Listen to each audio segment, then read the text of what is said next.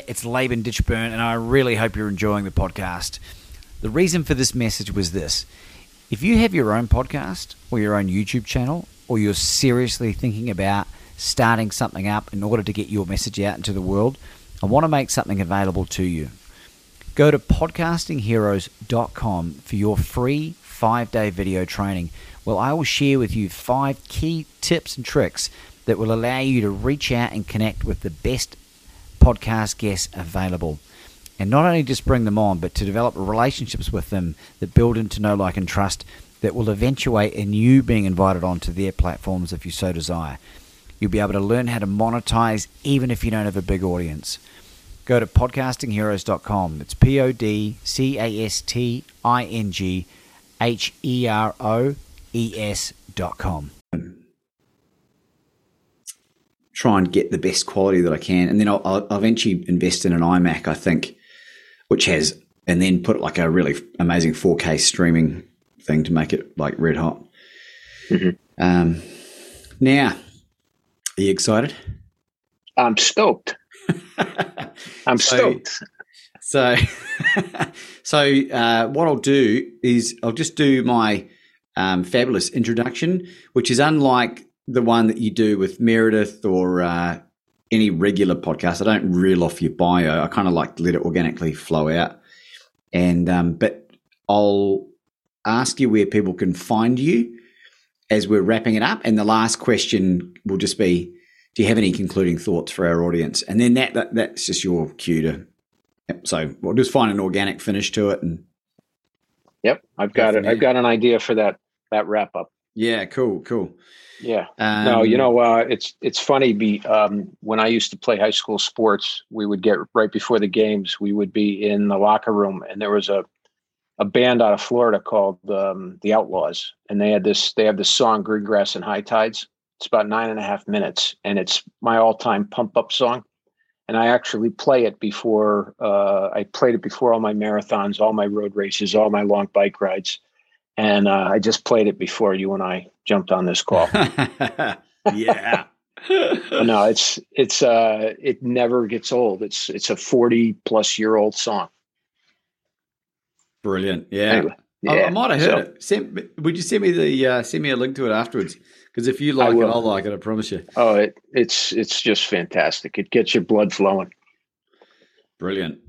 Hey, just quickly, out of courtesy, do you have any time commitments that you need to honour at all? None. And anything you don't want to talk about? I don't know. I can't think of anything. Not that I haven't deliberately planned any. Have you ever cheated on your wife? Questions. Mm-hmm. Let me plead the fifth on that. It's so interesting because my first question's around the Fifth Amendment, by the way. Oh yeah. You it's like you knew. You want to get stuck in? Yeah. All right. 3, 2, 1. Carl Fix, welcome to the show. Welcome to Become Your Own Superhero. Thank you so much, Laban, for having me on. I'm really, really excited to be here. It's quite a privilege, and I can't wait for our conversation. Well, thank you for saying that, and the honour is all mine. You are a high-quality human being, Carl, and it's an absolute thrill to have you on here. And I'd love to start off with a real curly one for you, if I could. Sure. What does pleading the fifth mean for the uninitiated? Pleading the fifth is based on the Fifth Amendment to the United States Constitution, where you have the right to remain silent. So if you plead the fifth, you are invoking that right, which is constitutionally guaranteed to all U.S. citizens to not have to offer testimony that may incriminate you. So it's become a euphemism for, I really don't want to answer that question in multiple settings. So that's plead the fifth. Well, here's this follow-up question that just came into my head as you were sharing that. This is to give you an idea of where my brain goes, right? What if someone is arrested, pleads the fifth, but suffers from Tourette's? Is the Tourette's admissible in court? That's a good question, and I'd never practiced criminal law, but I think whatever you say can and will be held against you. So if it's a Tourette's outburst, then it seems to be fair game to me. Oh my God. Can you imagine that? Yeah. And by the way, one caveat to the Fifth Amendment is that juries are instructed that they cannot draw an adverse inference against the person who invokes the Fifth. So the judge will instruct the jury that you're not to read anything into it. But the jury's out on that as to whether they read stuff into it or not. And I think we know the answer to that. Well, this is so interesting. And Carl, for our audience, why do you know so much about the law? Well, I practiced law for 33 years, 1988 to 2021. And what type of law did you specialize in? I specialized in construction law and a little bit of employment, but mostly construction. Now, for the folks at home, that's no longer Carl's occupation. He's doing some other things now, which we'll get into. But I suppose a follow-up question from that is, what is it about practicing law for such a long time that sort of so dramatically impacted your life and what you're doing now? Well, the short answer is the practice of law. I was on the litigation side of the ledger. You really have two sides, transactional or litigation. And litigation, to me, most clearly mimicked athletic competition.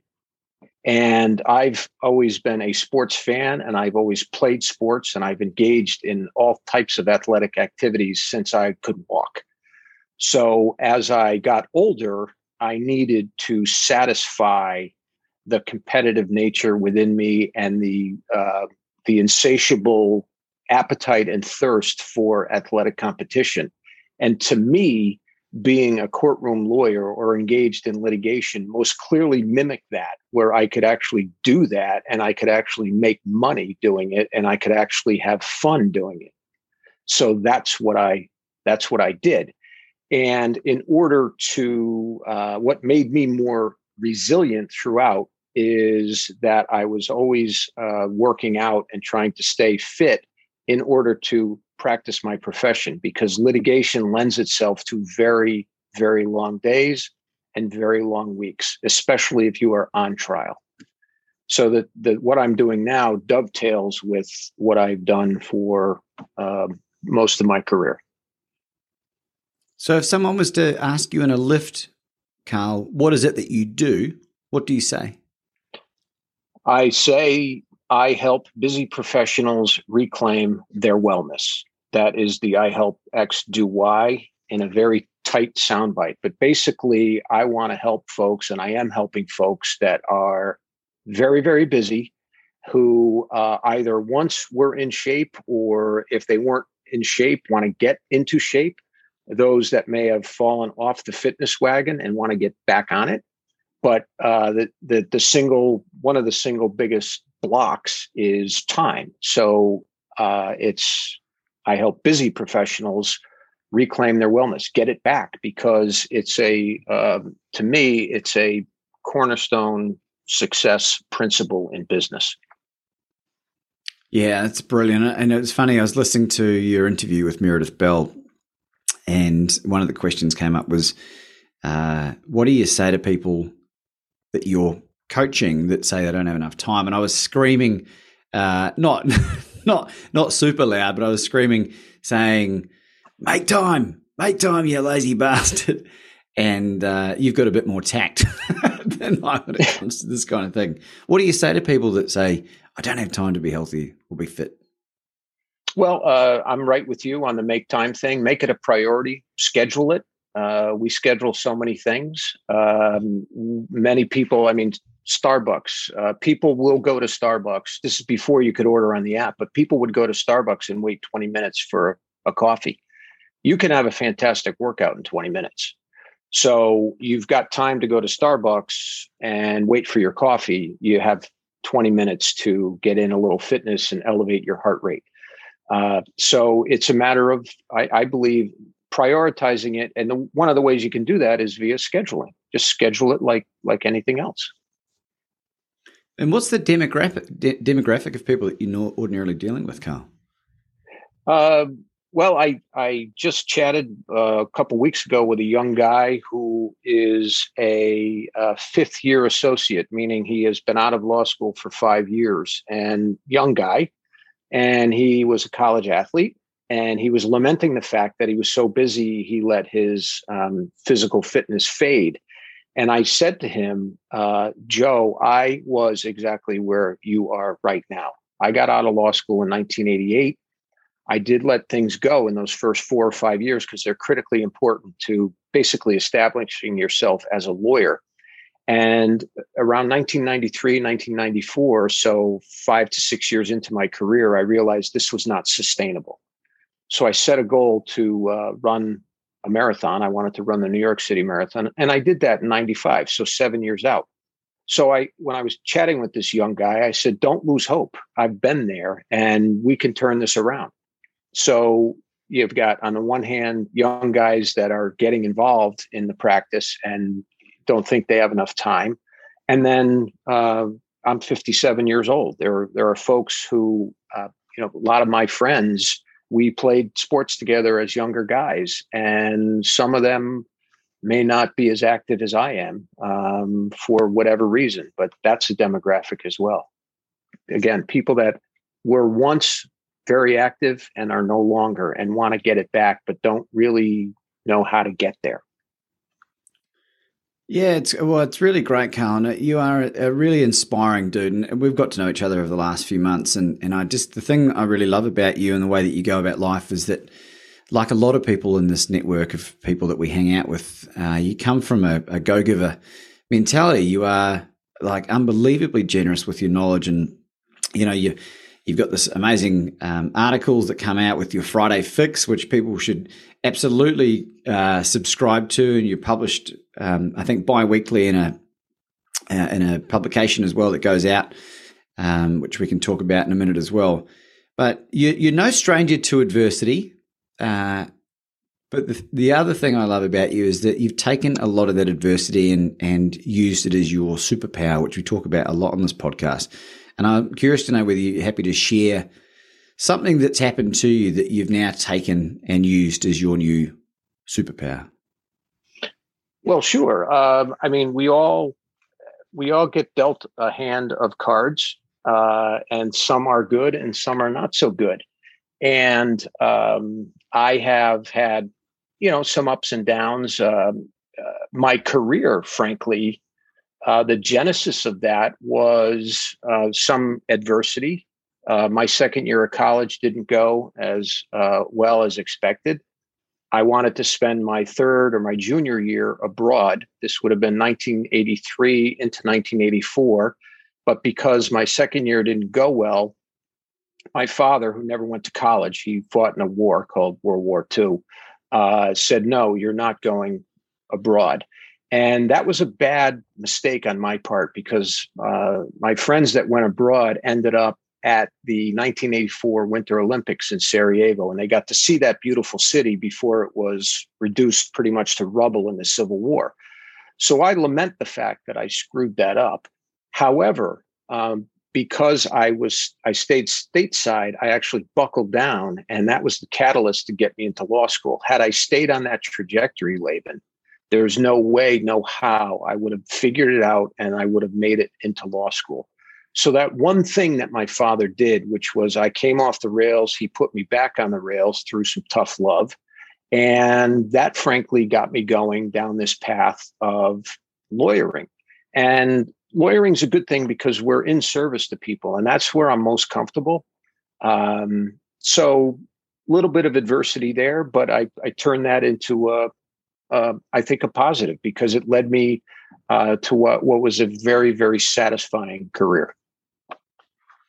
Yeah, and you did so beautifully, and you were a partner up until of a very successful law firm, and I think it's a really important point to get to bring up because you've given up something that people strive to work towards their whole lives to pursue this passion that you have now to be of service and help people to get their health and well-being back in order. And I think, I mean, as you're relatively new as I am, you're understanding, it's not an easy transition. It's not a smooth transition. No, it's not. And it's the profession is very, again, it's a very noble profession. It served me very well, but there are parts of it that need a tune-up. And I'll give you, for instance, the billable hour. We live and die by that in the States. And that is, I would bill a client for every 6 minutes of my time. As a result, you become obsessed. It becomes your prison. You view the world through this 6-minute lens. If I'm speaking to you on the phone and I know that it's going to be a 30-minute call, I say, Laban Ditchburn, he's a 0.5. I just know you're going to be a 0.5. That's how you look at life. And as a result, you don't do things which may be good for you physically or mentally because you can't bill them. If it's not a billable, quote unquote, activity, then it is frowned upon. And there needs to be a shift in the profession, frankly, where it's actually encouraged. So hypothetically, a young associate wants to go to the gym. She goes to the gym for 1 hour. We're able to record that, and that is counted as one of her billable hours. Then the pressure is off. She's allowed to work out and maintain some sort of fitness, which allows her to, frankly, be more productive. A lot of that doesn't go on. It's frowned upon. It's I used to call it the salt mine. I'd be having lunch with somebody and I'd say, well, I got to go back to the salt mine. It's just the kind of the atmosphere of the profession. That's how you live in that profession. And it's not overly healthy. So I see young lawyers, I see them struggle, and there are better ways to go about it. And that's what I'm just trying to get that message out. Well, we glossed over it a little bit with your New York Marathon, but how many marathons and half marathons have you completed now, Carl? I've got 27 marathons under my belt. I've got just 150 kilometer. I wanted more, but I've got a bit of a bulky hip. Half marathons, I don't know, probably 2 or 3 dozen. I'm a big fan of the half marathon. It's much more, it's easier on your body. But I was bitten by the marathon bug, and I just couldn't stop running them. They're just great events, and they're really metaphors for life. What happens in 26.2 miles, just an absolute metaphor for life. Yeah, amen. And I was thinking, it was a question I had around, because with ultra marathon running, it's anything more than 26 miles, right? 26.2 or 42.2. Is there a distance in cycling that becomes ultra riding? I think a century or 100 miles seems to be, so I don't know, it's 150 or 160 kilometers. The 100-mile mark seems to be mythical, might be a little too dramatic, but that seems to be the number, although there are a lot of rides that are metric centuries. So it's 100 kilometers, 62 miles. That puts you kind of in the endurance category, I believe, or the ultra category. Yeah, it's interesting. I'd never really thought about it that way. And I was like, I wonder if there is actually a term for particular, because I'm not much of a cyclist, only because running for me is like my meditation. It's very cathartic, but it's also, I don't have a bike, and I've been borrowing my darling fiance's bike, so I'm riding a girl's bike. But I'm at a point in my life now where I don't care about that, whether anyone's judging me for that or not. And occasionally she'll go rollerblading, and I'll tow her on her bike, which is often a bit of fun. But the allure of an Ironman is always in the back of my mind. As you know, I've completed some ultra distance challenges, which are, life-changing. But I'm not a strong swimmer at the moment. I am moving to a place that will be next to the beach. but I'm also negatively buoyant. And for people that have never heard of this term before, it means because of my muscle mass, apparently, that I sink when I'm trying to just like relax in most water. Mm-hmm. And when you're not a strong swimmer and you sink naturally, like the appeal of doing a 3.8 kilometer swim isn't that great? Is that anything that you've thought about completing, Carl? Absolutely. And truth be told, I do have a bit of a bulky hip. I'm not sure that I could run a marathon. So that would take me out of the full triathlon phase. But I do know some tries allow wetsuits, which might solve your buoyancy problem.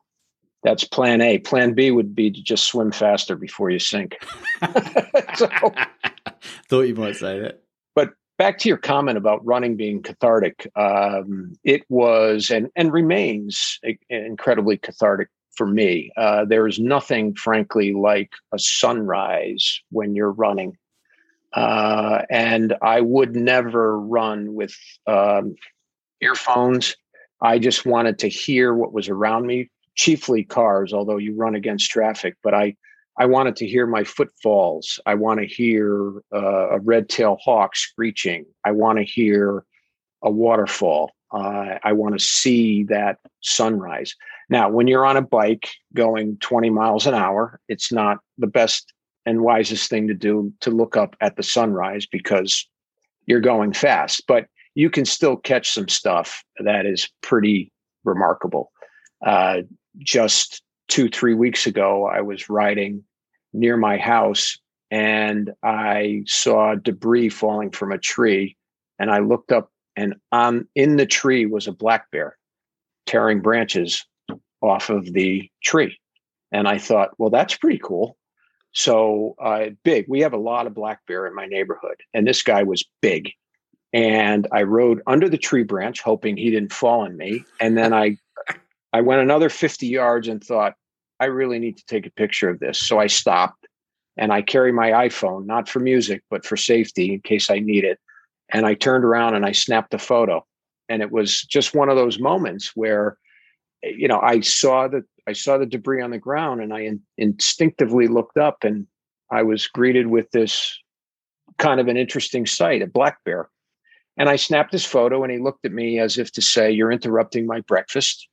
And I then got back on my bike and started pedaling out of there like I stole something. So he wouldn't catch me.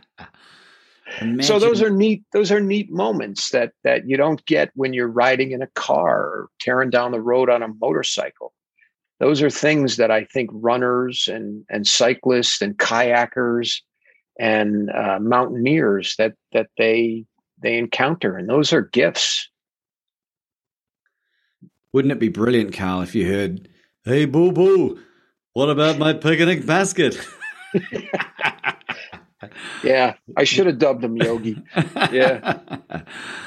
Wow, yeah. It's God, the closest thing to a beer I've ever got is when I went to a gay bar once, and that's the affectionate term. When I was more portly, I was known as a bear in the gay lingo. I think I've because I've slimmed down, I'm more of an otter.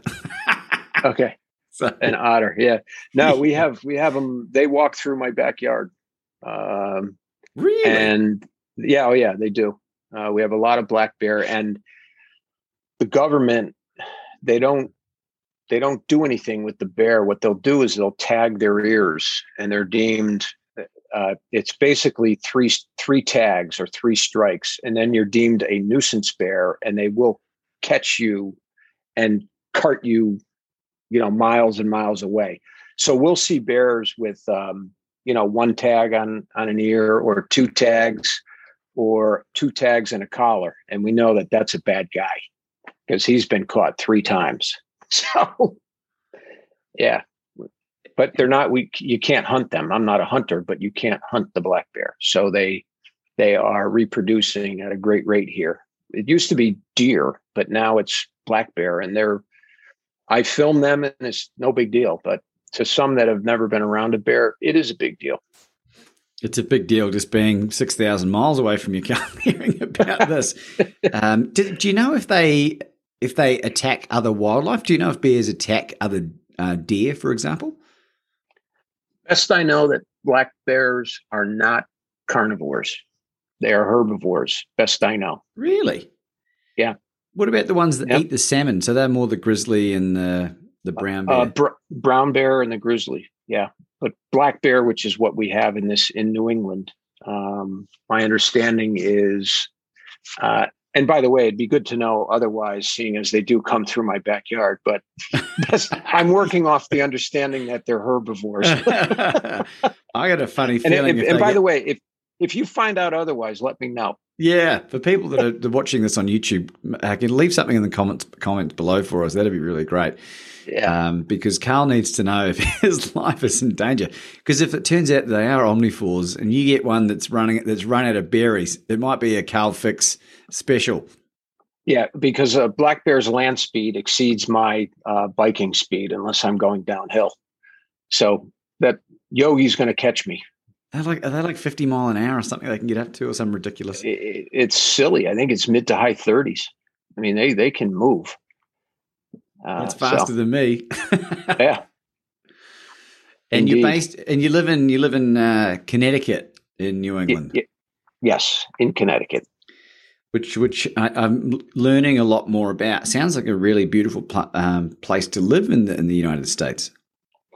It is. I'll tell you, the winters, though, can get a little old, for lack of a better phrase. When I was a kid, I loved them. But now they seem to, and times change. The winters here seem to paralyze commerce. We used to have a lot of blizzards when I was a kid, and a blizzard would knock people down for a day, and then we'd get on with it. Now, with the 24/7 news cycle, weather cycle, you're hearing for days about an upcoming storm, and the storm may drop, 1 inch of snow or 2 inches, but work events get canceled. In the pre-pandemic, you'd then work from home and things of that nature. And you have to wear more clothing, which is a hassle. But there are a lot of neat places. I love to ski. I ski with my daughters, and we're close to some great places to ski. I do like skiing out west in the States. There's more snow, less ice. In New England, there's ice, but you learn how to ski on it. So there are a lot of pluses. There are a couple minuses. Just as you get older, the winters get a little older. That's all. They get older as you get older. Well, I've got a solution for you, Carl, that I learned about recently. And Anna and I, people that listen to the podcast will know that Anna, my darling fiancée, her background, she's from Russia. And because of what's sort of been happening in the world, we've sort of been keeping our options open. And I said to her, is there anywhere in Russia that's like subtropical that we could, maybe go and spend some time living, right? And Sochi in Russia on the Black Sea is where they held the Winter Olympics. It is a subtropical location, but you drive a few miles up the hill and you've got access to 3 gnarly ski fields during the winter. And I'm just trying to wrap my head around. It's like being in Florida and then being able to drive up the mountain to go and ski. So, little known fact: go check out Sochi. That's good to know. Yeah, right. And the average wage in Sochi is about $500 a month. So to buy a property or to live there would be relatively inexpensive. There is some expensive properties, but your cost of living would be pretty low. You just got to put up with a beach that's got quite a few large pebbles on it. It's not that beautiful fine sand that we'll discover when we get up in Queensland later this year. Yeah, brilliant. Now, Carl, you're fairly early on in this transition into this amazing heart-centered business that you're doing. Have you had any success stories so far that you can share with us? Well, yeah. I mean, I'm doing a lot of writing, and I'm a lot of feedback that I'm getting on the writing. is really knocking me over. I'll give you for instance. I just put up a post last week on LinkedIn. Last year, I cycled 3,600 miles. This year, I set a goal of 5,000. So I came up with this idea. I've got 4 months to get 1,400 miles. And I do like to ride miles in honor or in memory of folks. And I gave some examples on my post. When my nephew turned 16 a few years ago, I took him out on a 16-mile run. My wife had an uncle who turned 100. I rode 100 miles in a charity ride in his honor. I lost a brother-in-law in May. He was 61. The day after he passed, I went out and rode 61 miles. So that's kind of the theme. And I've gotten stuff back. I just got one the other day where a friend of mine, she not only asked for 37 miles, but she asked for a particular day because that particular day in October coming up is the 37th anniversary of the passing of her father. So I will ride 37 miles on October 28th for this friend's in memory of this friend's father. I've got other folks that somebody turned 50. Their business is 68 years old. Meredith Bell reached out to me, the incomparable Meredith Bell. She just lost a friend to cancer at the age of 69. I will ride 69 miles for this friend. So neat things like that. And so I consider that a success. It's not monetized, but I don't care because what I'm doing is resonating with folks. I mean, on the true business side of the ledger, I've done a number of continuing legal education seminars for bar associations. I have one coming up October 8th for the state of Wyoming, their state bar. I'm going to do a continuing legal ed where I do a 1-hour presentation. And I'm able to reach more people with kind of the message. So I need to remind myself that we're still inside of 4 months on this thing. And it's not like the Wizard of Oz. I can't just click my heels and be in Kansas. So it's been a phenomenal journey. And yes, there have been what I would consider to be successes along the way. So I appreciate that question like the rest of them.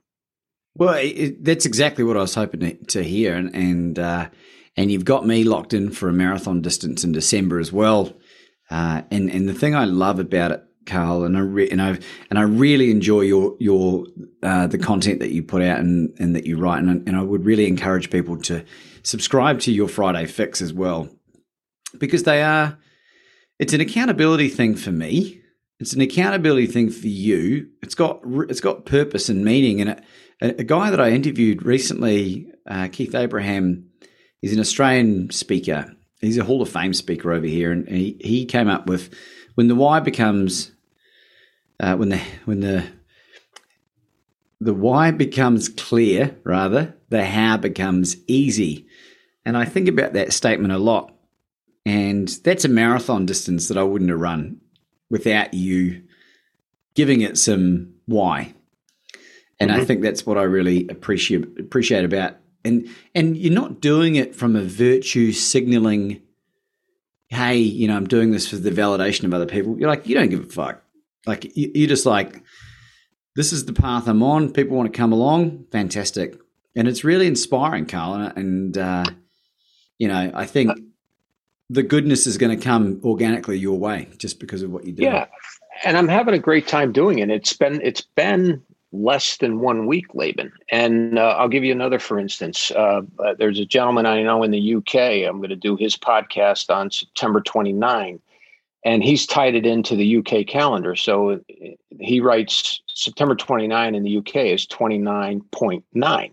So he said, will you ride 29.9 miles? I said, sure. I did that this morning. And I rode 50 miles yesterday for a friend. His parents have been married 50 years. So I did a 50-miler yesterday for my buddy's parents. And then this morning, I will confess in all candor, I was a little tired and I thought, do I want to go ride? And then I thought of my buddy in the United Kingdom and I had planned to ride 29.9. So I went out and did it. It gave my ride purpose. The ancillary benefits are fantastic. I knew it would set the compass for my day. but it was doubly beneficial because I knew my friend Richard in the UK. I knew that this was what he wanted, so it makes it a lot more fun, and it we might as well have fun doing this. Work is a dirty word, and while it's physically taxing, it's very, very rewarding, and so it's kind of neat. Yeah, it is neat, and I mean, I don't want to seem like I'm blowing smoke here, Carl, but for people listening, and a former guest who you can watch this interview as well, Dr. Fred Luskin, who's a forgiveness expert. I have to thank Carl because he's the one that read my blog post about the troubles I was having with my father and the fight that we'd got into, and very kindly referenced this Fred Luskin guy to help me deal with what I was battling. And the flow-on effect from that one engagement with this amazing guy has impacted the lives of at least, and it hasn't even been released yet, it's at least 30, 40 people that it's impacted that I know about. So this is the impact that you're having already. Well, I if I could, I'd like to talk about that aha moment, because it was an aha moment. So it was back in 2012. I was on a plane flying somewhere in the States, and I was reading the Seatback magazine the plane put out, and there was an article on forgiveness. And this particular article related the story of a gentleman who forgave the man who murdered his son. And it blew me away. And embedded in that article were quotes by Dr. Luskin. And I tore the article out of the magazine and I put it in my briefcase. And I would keep a folder, an old school physical folder. And I knew someday that I would draw upon that. And however many months ago, when I read your post, it gelled. I read your post. I thought, this is a guy that I know, I know, and I respect, and he's in a bit of a crisis here. And I thought of this article, and I dug it out, and I got it to you, and it was very gratifying that this came full circle, and it took 9 years. So, you do things along the way which you think may not make an impact at that moment, but down the road they may. And that was kind of an aha moment for me. And it was, I'm thrilled that, things have unfurled the way they have unfurled. So that's that's the background on that. Well, yeah, thank you again. It was Father's Day here on Sunday. We celebrate at a different time of the year to you jokers. And I called up Dad, and because despite the forgiveness, we don't engage as much as we used to.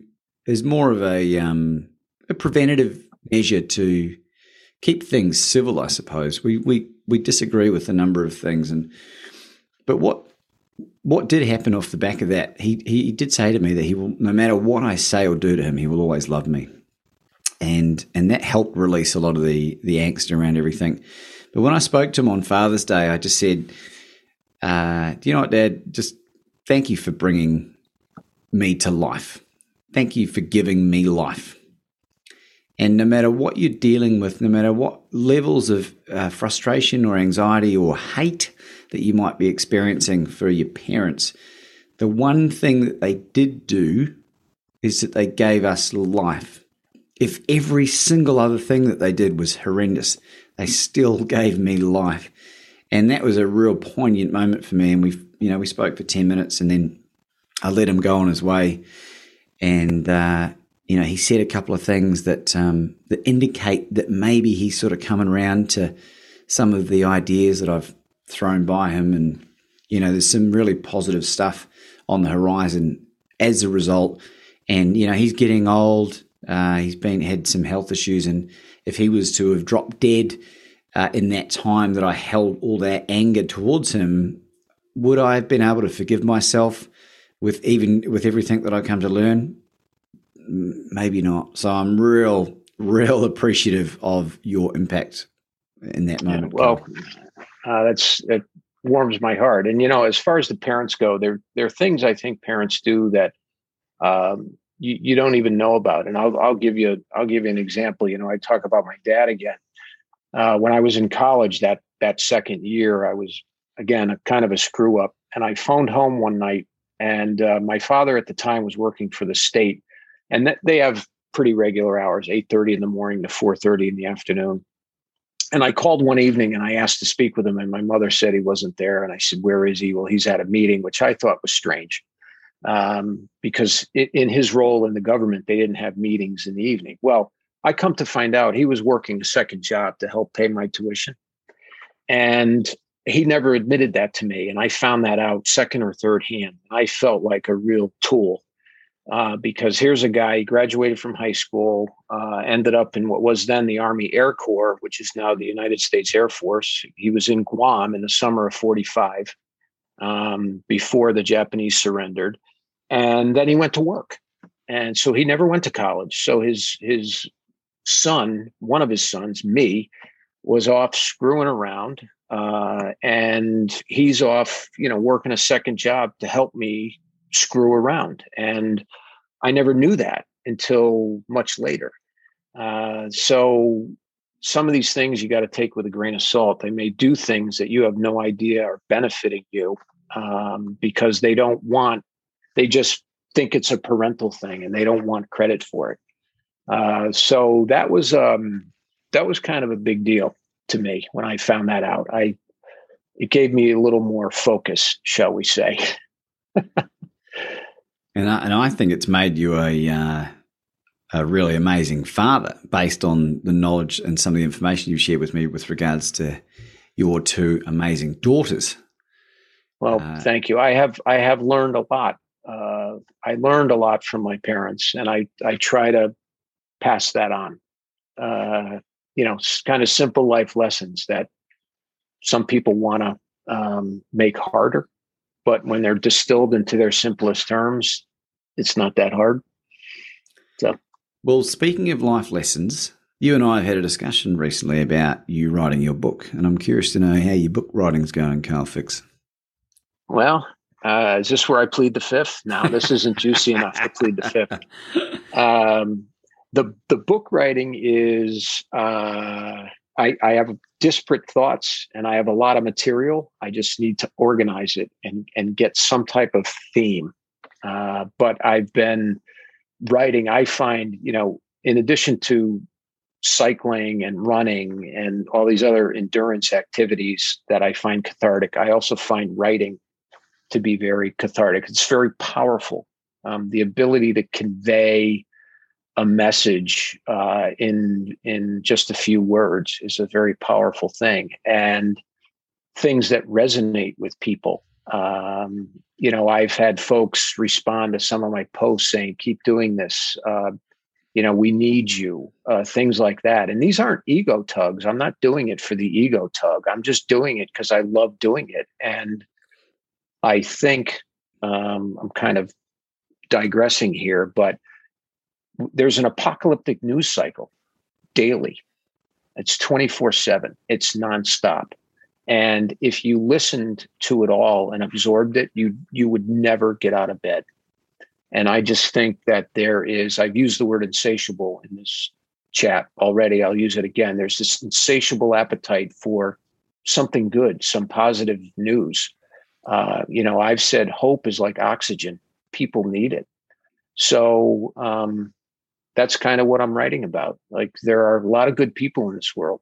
And roundabout way to saying the book is still in cyberspace. How's that?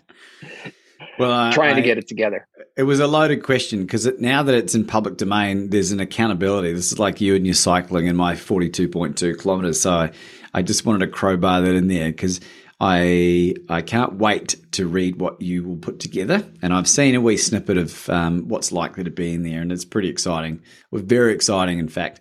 So I'm sure myself and the audience wish you all the best in getting that out. in the next, let's give you 12 months. All right. I think that's plenty of time to get it out. Let me jot that down.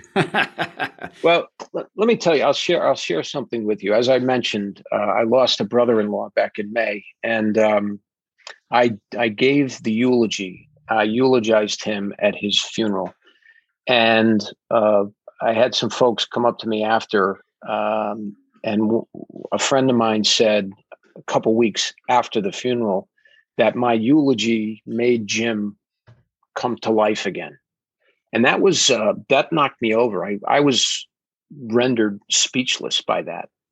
And I put a lot into the eulogy. I did it with my nephew. We combined heads and I spoke, but that was the goal, was to honor Jim and respect him and his legacy. And I was able to communicate it and make him come alive again. And this gentleman said it was somber, but we actually felt better about ourselves when we left the church. And I only say that, again, not to impress, but to inform that was very meaningful to me, because that's what I try to do with my writing, is make things come alive. I mean, you've read some snippets of your book to me and you drop the person right into the story. I mean, the chapters you've read to me, I've been on the edge of my seat. Like, how's this going to turn out? I felt like I was right there with you. And that's a gift. So for somebody to say a eulogy made somebody come alive again, I figured, okay, that was mission accomplished, because that's what I wanted to do. In addition to some other things, but that's what I'm trying to do with my writing. And it's funny, I write some things and you like them and they're duds. You write some other things like, I'm just going to put this together, and it soars. So you never know what's going to hit. It's kind of fun when you put the stuff out there. Well, I know people are thinking, how the hell do I find this amazing man, Carl Fix? How do people get a hold of you, Carl? So my website is carlfix.com, CarlFicks.com. And I'm on LinkedIn. You just pump in my name, Carl Fix, and I'm there. Every Friday, I do that Friday Fix, as you said. I started that at the beginning of the year, and I can share with you, if you'd like, the genesis of that. It's really a pun on my last name. It's like a little fix, F-I-X. It's just, I'm designing it. I try to give a little nugget of wisdom or inspiration that help people through the week. And the way that started is I went to church as a kid, sometimes under protest, under duress, whatever. And the priest would give the homily, and some of them were 13, 14, 15-minute finger wagging lectures, history lessons, and the like, and you get nothing out of it. And then you get a priest up there, and in 3 minutes, he would just light the place up, and he'd give you this little nugget of wisdom that you could think about during the week, and it got you through the week. So I started playing around with that, and I said, well, let's play with my last name. So it's the Friday Fix, and every Friday I post on LinkedIn.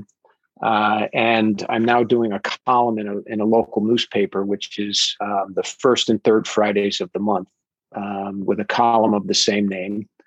And so that's where it is. But my website is carlfix.com, and LinkedIn, just Carl Fix. And I'll connect with you. Well, I'm connected with you, but I'll connect with anybody, just because I love to share content, and I love to see and read and hear about great things and great people. Brilliant. And Carl, do you have any concluding thoughts for our audience today? Sure. Here's my concluding thought. There was a singer, Harry Chapin. Not sure if you were familiar with him. He sang Cats in the Cradle, among other things, which has been, a lot of people know Cats in the Cradle. Harry Chapin was an incredible songwriter and storyteller. I had the good fortune of seeing Harry Chapin in the summer of 1980. Harry Chapin was killed in the summer of 1981, 40 years ago. Harry Chapin was also a great humanitarian, and one of his goals was to wipe out world hunger. And a lot of people don't realize he was such a humanitarian. But Harry Chapin had a saying and it was, when in doubt, do something. And I think the when in doubt, do something applies to a lot of things in life, including fitness. When in doubt, do something. When in doubt, go for a walk. When in doubt, go for a run. It also applies to the philanthropic side of life, or being in service to people. If there's a problem in your community, when in doubt, just do something. If you think there's a problem at the soup kitchen, go volunteer. So that was Harry Chapin's motto: when in doubt, do something. So that's always rattling around in my head. It's when in doubt, just do something. Stay in action. Stay in motion. However that motion take whatever form that motion takes. So I think the when in doubt, do something applies again to fitness, but it applies to so many other things in life. So that was the late great Harry Chapin, who made quite an impact on the world. Ladies and gentlemen, Carl Fix. Thank you so much for having me. Ta-da! Well, what do you think of that, Carl? I enjoyed it. I hope that was okay on your end. Oh, mate, it was brilliant. I think we, especially towards the latter half, we got into a really good rhythm with some really great storytelling there. Yeah, no, I like just letting it kind of meander. Yeah, exactly. I think when you script it, you're not thinking, you're thinking of the next question. And it's like, well, Laban gave me 10 questions, and when is he going to get to question 9? And you're thinking about it. It's not good. No, not at all. And I deliberately didn't. I often write a couple of questions, but because we've got to know each other pretty damn well, I was confident that I could ask you and get you to share and go down a natural route. So, it was really good, Carl. Really good. Well, thanks very much. Yeah. It is what it is, I guess. That's kind of pithy, but this is all good stuff. Well, I'll tell you something that happened yesterday when I was talking to Susan, right? So the podcast that she interviewed me on, her uncle Bob, who's 80, watches the podcast. And he said to her, I loved that Laban guy you had on the other day. He's given me the confidence to stand up and set boundaries to my wife at 80 years of age. And I was like, Susan, that fucking made my whole week. How good's that? Yeah. That's like, incredible. An 80-year-old dude who's like, oh, that's it. I'm going to – I couldn't believe it. Yeah. Well, so 2 weeks ago, I played in a golf outing. I used to play a lot of golf before my kids were born, but not so much now. So I played in this charity golf outing. No less than 4 people came up to me who I know in the community, and they pointed at me and they're like, love your column. Love your column. And, one guy's was my dentist, and he's retired now, and he comes up. And I'm like, hey, Doc, how you doing? He's like, Carl, love your column. We need more positive shit in the world. I said, yeah, we do, Doc. And that's why I write it. There's so much shit out there, I'll give you another, for instance. So this summer, my daughter was at the Pentagon interning. And there was an after work party of some sort. She did not go to it, but at that party there was some incident with a guy, one of the life employees at the Pentagon, and one of the interns. But my daughter has that good information that it was just it was no big deal.